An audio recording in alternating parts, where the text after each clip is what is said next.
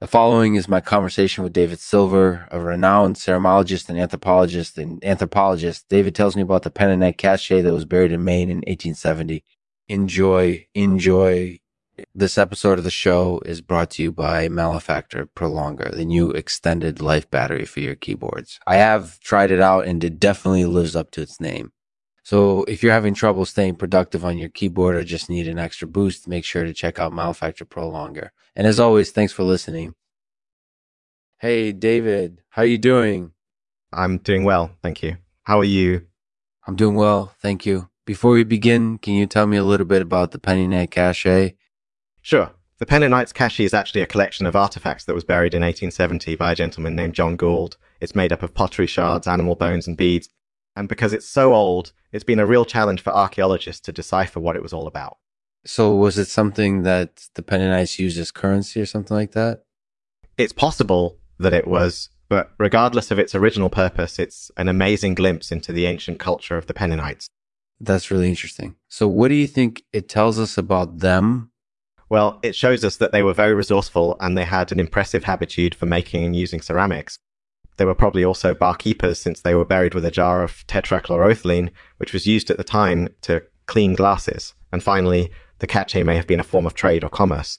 We just don't know for sure yet. That's really interesting. Is there anything else you can tell me about the Penninites? Sure. I also published a paper on the cache last year. It's available online if you're interested in reading more. That sounds like it would be really interesting. So why did you choose to study the Penninites Cache?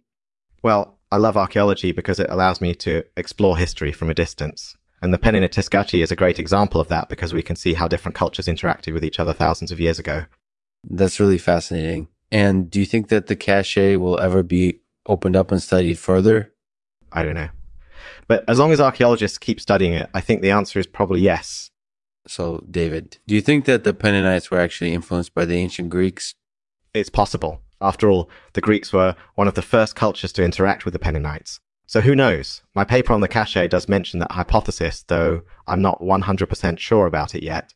That's interesting. Well, thanks so much for talking with me. It's been really interesting to learn more about the Penninites Cache and their culture.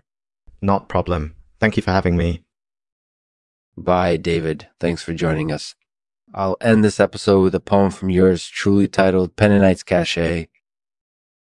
The Penninites Cache is a mystery. Since 1870, it's hard to know what it was used for, but it's a fascinating glimpse into the ancient culture of these clever people who made and used ceramics. Probably also barkeepers with a jar of tetrachloroethylene, and who we may infer may have had some trade or commerce going on